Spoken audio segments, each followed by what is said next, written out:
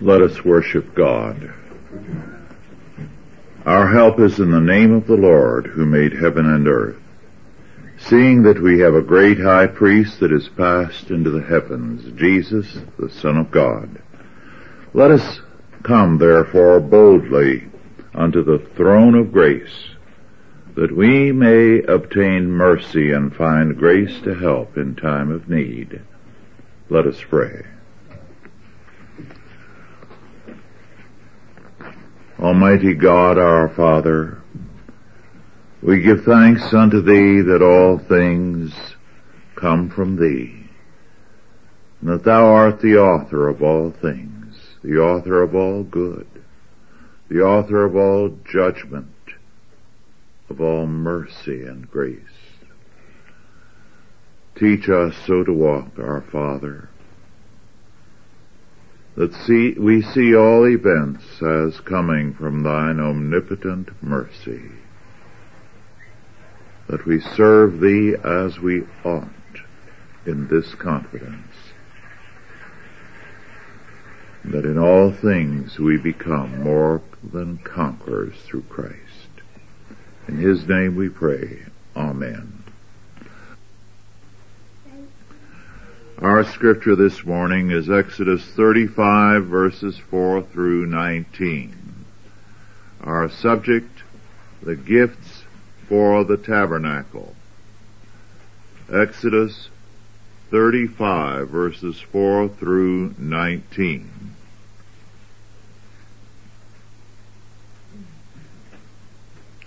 And Moses spake unto all the congregation of the children of Israel, saying, This is the thing which the Lord commanded, saying, Take ye from among you an offering unto the Lord. Whosoever is of a willing heart, let him bring it. An offering of the Lord, gold and silver and brass, and blue and purple and scarlet and fine linen, and goat's hair and ram's skin dyed red, and badger skins, and shittim wood, or acacia. And oil for the light, and spices for anointing oil, and for the sweet incense, and onyx stones, and stones to be set for the ephod, and for the breastplate. And every wise-hearted among you shall come, and make all that the Lord hath commanded. The tabernacle, his tent, and his covering, his taches, and his boards, his bars, his pillars, and his sockets, the ark and the staves thereof, and the mercy seat, and the veil of the covering, the table and his staves, and all his vessels, and the showbread, and the candlestick also for the light, and his furniture, and his lamps with the oil for the light, and the incense altar, and his staves, and the anointing oil, and the sweet incense, and the hanging for the door at the entering in of the tabernacle, the altar of burnt offering with his brazen grate, his staves, and all his vessels, the laver and his foot, the hangings of the court, his pillars and their sockets, and the hanging for the door of the court, the pins of the tabernacle, and the pins of the court, and their cords, the cloths of service to do service in the holy place, the holy garments for Aaron the priest, and the garments of his sons to minister in the priest's office. This passage gets very short treatment from virtually every commentator of our time. In fact, virtually all of them, I can think of no exceptions, pass over it with a simple statement that this is a repetition of what was written before. For the modern mind, it constitutes an undue attention to details of lesser importance.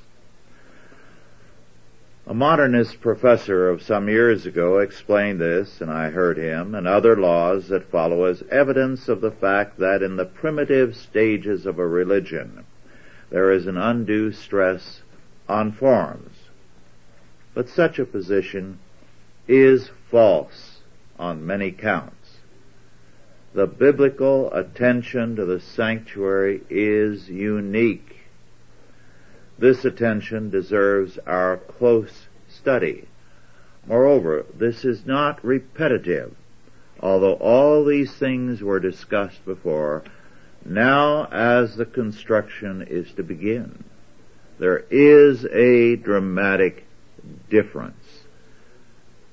It tells us a great deal about the church and its failure that it has not paid attention to passages like this, which at various times in the history of Christianity have had a powerful impact.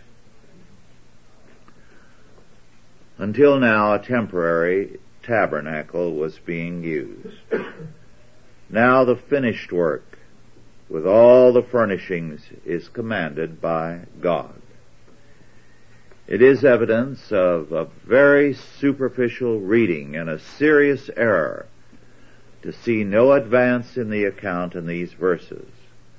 There is here a very important factor which the church has too often neglected to its own suicide.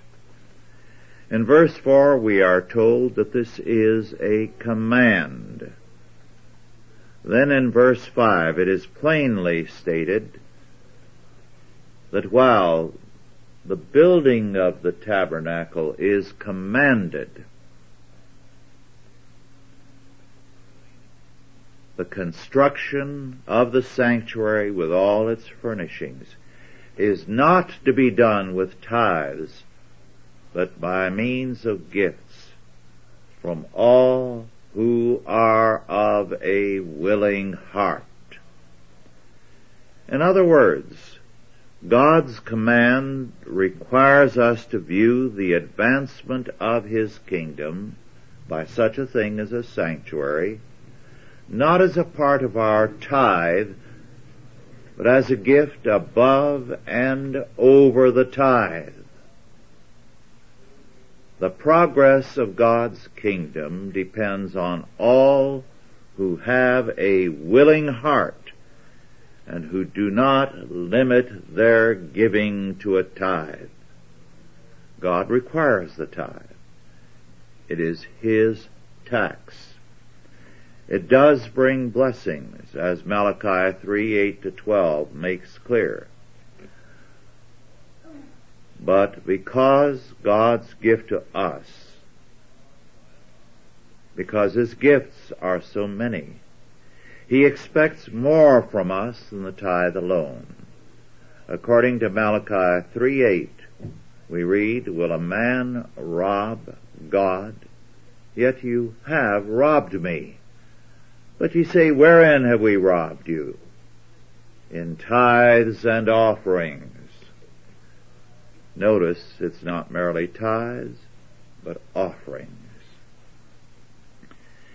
If a child dutifully pays his parents what is due them, but never shows any affection, nor makes any gift above and over a required and token amount, his coldness tells us far more than anything else about his life.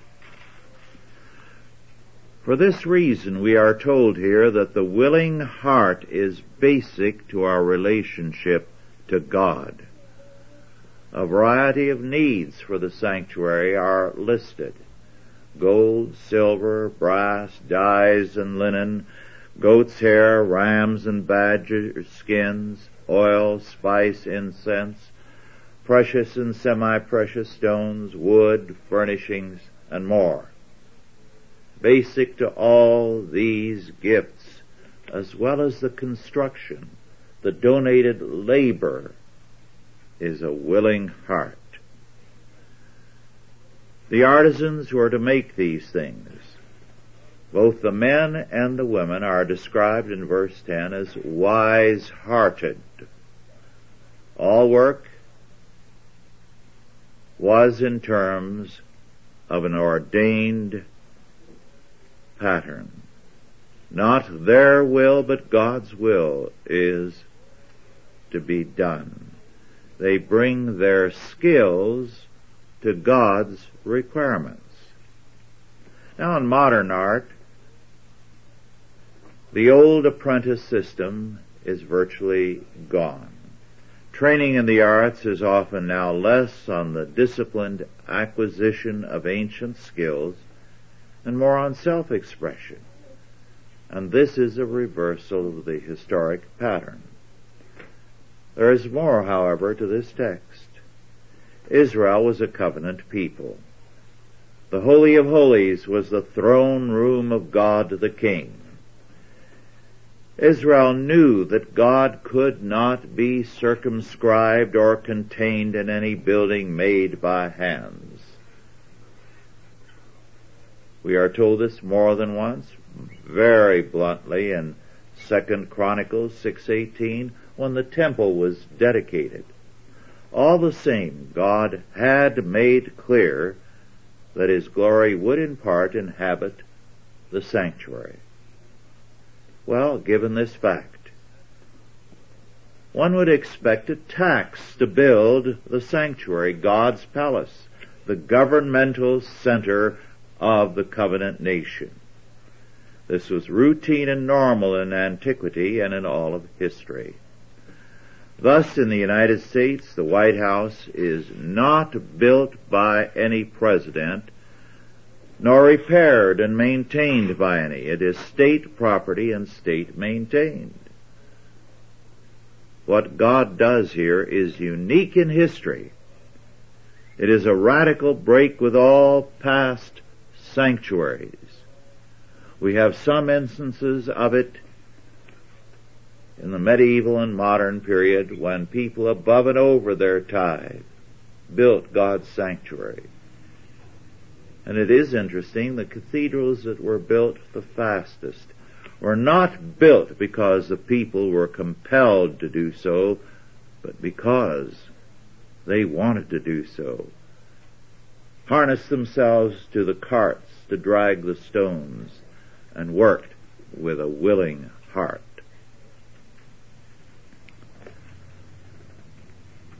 While Israel is required by God to be governed by Him, the sanctuary is separated from the state and made the work of all who have a willing heart. Too often the church has sought state support and establishment in violation of God's law, whereas God requires the faith to be established and the law of the faith, but not the institution. The centuries-old battle of the church for freedom from the state has its roots in all the Bible, and very clearly in texts such as ours. Whether it be the church or the Christian school, the dependency must be on those of a willing heart. If not, the government of the church passes into the hands of the state. For this reason, both tithes and offerings in Scripture do not depend on statist enforcement. They rest on men of willing hearts who create by their tithes and offerings a kingdom and a realm apart from the institutions of this world. According to George Rawlinson, a commentator of the last century, almost the only one to give attention to this passage, there are two aspects to the appeal made in these verses. The first appeal is to everyone. Every covenant member is summoned to reveal his faith by making a gift beyond the tithe for the construction of the sanctuary. But the second appeal is a limited one. It is to the wise-hearted. Now, the biblical term heart has reference to the core of a man's being. It has reference to knowledge and ability, and in this instance, because of the prefix wise, this is especially clear. We make the heart in modern thought the seat of affections, of feelings, whereas the Bible says it is the seat of knowledge. This is in both instances metaphorical. The precondition for the wise-hearted is that they have a willing heart. However, the prerequisite for God's work is not only a willing heart, but skill. No more than a blemished offering is acceptable to God is unskilled service. God does not want our leftovers. For this reason, the early church began to require some kind of aptitude and training for the service of the kingdom. Paul in 1 Timothy 3:10 calls for a testing of all candidates for positions in the church. And 1 Timothy 3:6, Paul, after listing various requirements, adds, not a novice or one newly come to the faith, lest being lifted up with pride he fall into the condemnation of the devil. Again in 1 Timothy 5:22, Paul warns the church against ordaining a man too quickly. In our time, the democratic temper in both church and state favors electing a man simply on the basis of his popular support. The standards thus are derived from man, not from God. This is a reversal of the biblical requirement, whereby God establishes the standards, not man. And it is our duty to work to approximate His standards. In brief, our text is important because of its God-centered character. The qualifications even for giving to God's kingdom are God-ordained. They are not the result of ecclesiastical nagging. We give according to God's ordination when we have a willing heart, and for certain things when we are wise-hearted or skilled. It is in terms of this that God's kingdom grows and is free. Those who seek state funding for what God declares to be His are seeking to rewrite God's law. In these verses, we see also the nature of biblical language. Instead of abstractions, we have very concrete statements, both particular and specific in nature. It is a sad fact that in our time, for about 2 centuries, these verses have been neglected. They have been regarded simply as a repetition, when they are not. They are very important. When the construction was to begin, these limitations were placed. God did not want His sanctuary to be built because men were made to do it. And the growth of His kingdom, of His peace, of His prosperity depends always on those who have a willing heart. Let us pray.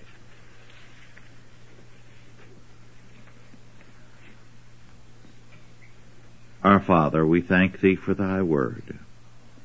We beseech Thee, make us willing of heart, that in our lives Thy will may be done, not ours. That we may know indeed that what we have is what Thou hast made us and what Thou hast given to us. Give us a willing heart readiness to work, to give, to live for Thee. Then only indeed can we pray, Thy will be done, Thy kingdom come. In Christ's name, Amen. Are there any questions now about our lesson?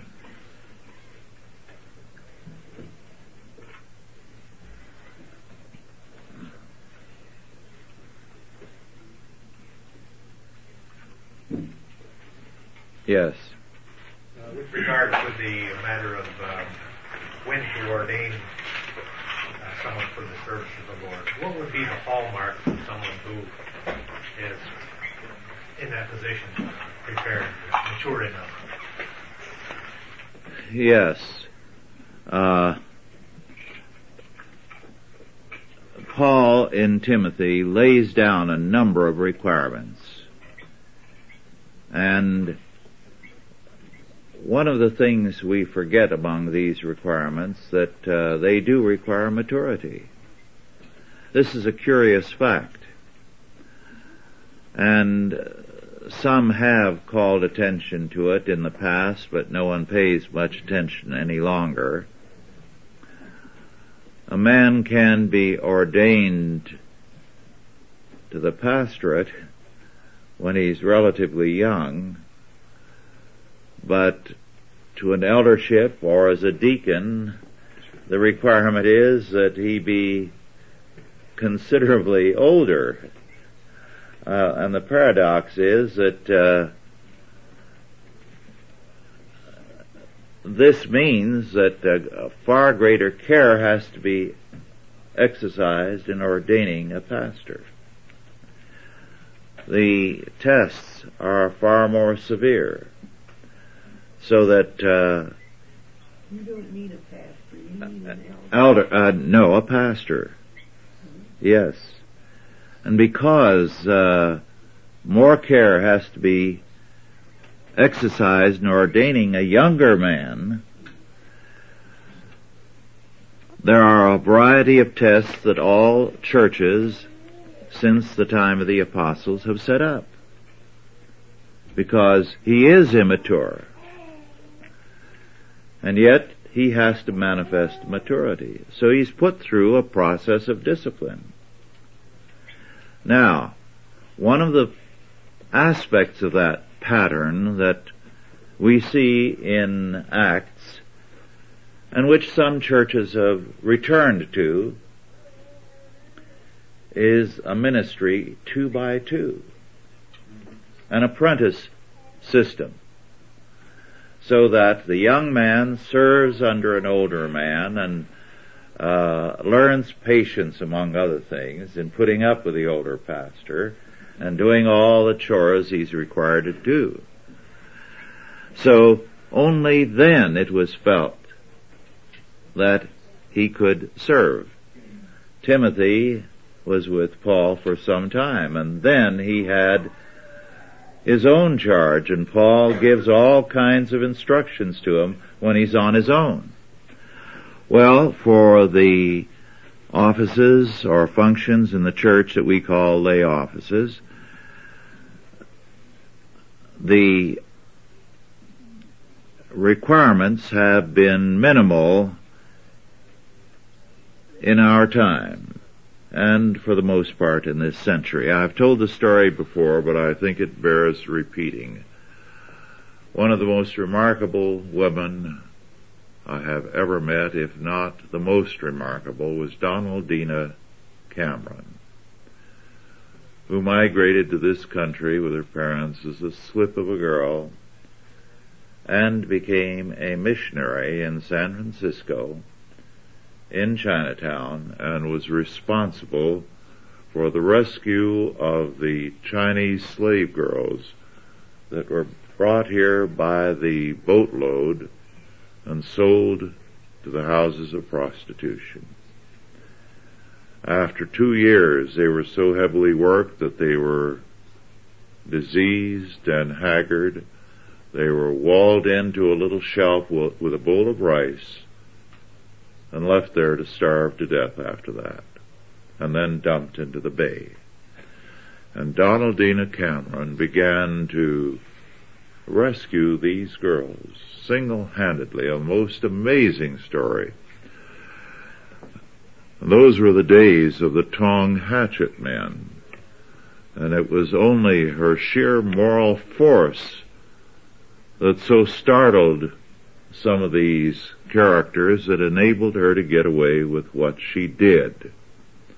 Subsequently, she was joined by another remarkable person whom I had the privilege of meeting just once, an Irish cop, a giant of a man and totally fearless, who thought the world of this little Presbyterian woman. He was a devout Catholic and she was a devout Calvinist, and there was never a better team in the world. And together they smashed that white slave trade. Well, it's easy for me to go on about Donaldina Cameron, but she told me once about her name, Donaldina. She was named after her grandfather, Donald Cameron, who was an important Cameron and a very devout Calvinist, and he did not accept an eldership, although it was offered to him when all his children were apparently such outstanding people. He wanted the test to come in the grandchildren, and when it was apparent the grandchildren in their teens were such outstanding people, then he accepted the eldership and went up there with tears and trembling hands to serve his first communion, and the whole clan Cameron was there that day to honor Donald Cameron. Well, that's the way it once was. It was a very important matter. And the elders had important community functions. They were important people. And when old Donald Cameron spoke his mind in the community to civil authorities, they listened, because he was a man with tremendous moral force. So that's the kind of thing that Scripture has in mind. Yes? One point on the detail. When we consider that we are structured by millions of atoms and many other details even below possibility of observation, the idea that God only thinks in broad strokes, I think, is a mistake. Yes. There's nothing too great nor too small for God. And that's the thing we must never forget. Any other questions or comments? With today's application, since we do not have temple worship, neither are we instructed to have in temple worship or to dwell on the physical, yet there is such great emphasis on the physical in the Old Testament. We have church building. We have all kinds of things above and over the activity of the local church. And God requires the tithe. That's His tax. The real advancement of the kingdom and the outreach is with the offerings above and over. Today people don't even give the tithe, and they wonder why the church isn't accomplishing more. Why all the parachurch, I don't like the term, but all the various Christian activities outside the church are not accomplishing more. What we have seen in the past few decades is a dramatic decrease of the missionary outreach of the church, both overseas and here. Now, before World War II, here in California alone, there was not only the kind of work that Donaldina Cameron did. There was the Captain Dollar Home for Boys, which I've mentioned, in Marin County, where a large number of homeless boys or delinquent boys were kept, and never a one of them left that school and went astray. There was a vast realm of Christian activities that ministered to every sphere. Now we have welfarism. We have the state moving into those spheres because the church once took care of, in the earlier years, health, education, and welfare. So we have socialism all over the world because Christians have abandoned what was once their function. And we are plainly told by Paul, he that doth not care for his own, especially those of his own household, hath denied the faith and is worse than an infidel. So we are told that not only have we a responsibility to care for our own family, but the Christian family everywhere. Now, I've seen the shift from the one to the other. The vast realm of things that Christians once did routinely that never occurs to them now. They become very stingy towards God and very generous to themselves. Well, that's what this text is talking about. So, it's a very important text. Not even the church building is to be built with the tithe, but what is above and over the tithe. So God says, my kingdom depends on those of a willing heart.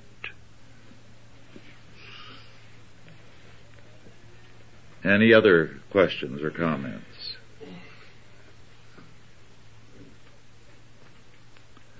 Yes. Isn't the land tax, the federal and state wage tax, isn't that a curse upon the people for failure to pay the tithe? Yes. Yes. You see, in the Bible, the state is the ministry of justice, or a ministry of justice. Everything else was government by the people through their tithes and offerings. They created a whole network of things that ruled in one sphere after another. And that's when you had freedom. Because Christians took care of health, education, welfare. Almost every hospital, even in my childhood, was still a Christian hospital, although there were some county hospitals coming in. And they're deluded because they think that curse is a duty, right? What? They would be deluded because they think that curse is a duty that they owe. But it is a duty, I guess, being it's a curse in that respect.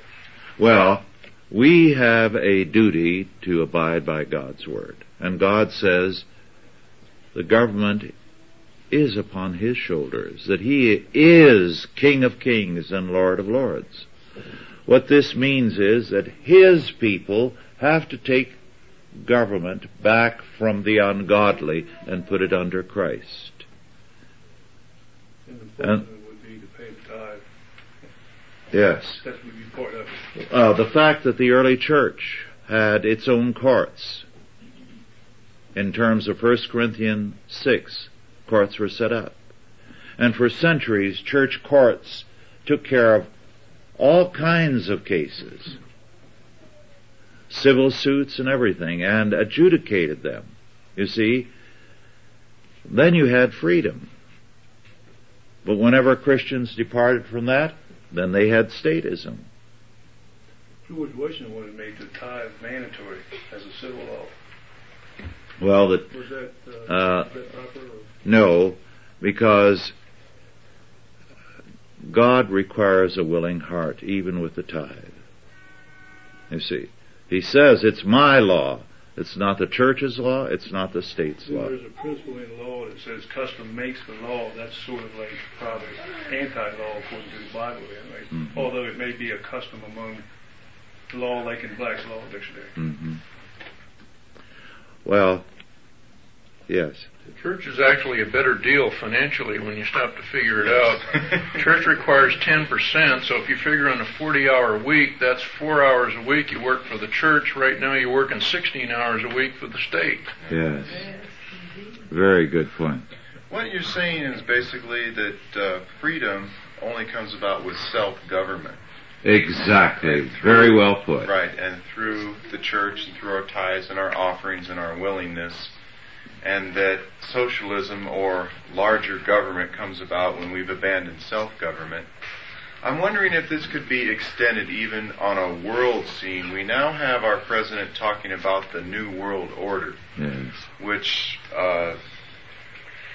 frightens me a bit, and that I see kind of an end of national sovereignty. Is there even an extension that when governments themselves are not acting responsibly, that a higher authority, even above national governments, comes about? And I'm just wondering if you have any comments on this New World Order. Well, it's the ultimate form of slavery. And it's because of the abdication by people of their responsibility. And Christians in particular, God says that judgment begins at His house. And the reason for it is very obvious. The ungodly are fallen. You can't expect good out of evil, so God knows what they're capable of. But we are to be the salt and the light of the world. Therefore, when the world goes to hell as it is now, God says, all right, I know where the responsibility is. It is with Christians. Those who call themselves my people, it is with the church. So judgment begins at the house of God. We don't take Scripture seriously enough and stop to think, why does He judge us first? With good reason. We're the only ones who can do any good in this world. If you expect it from Washington or Moscow, there's something morally wrong with you. Any other questions? Our time is almost up. Well, if not, let us conclude with prayer. Our Father, we thank Thee for Thy word and the certainty of Thy word. Thou hast shown us the way. Give us grace to walk in it. Bless us in our obedience. Make us joyful in Thy service. And make us willing-hearted and wise-hearted. And now go in peace, God the Father, God the Son, and God the Holy Ghost. Bless you and keep you, guide and protect you, this day and always. Amen.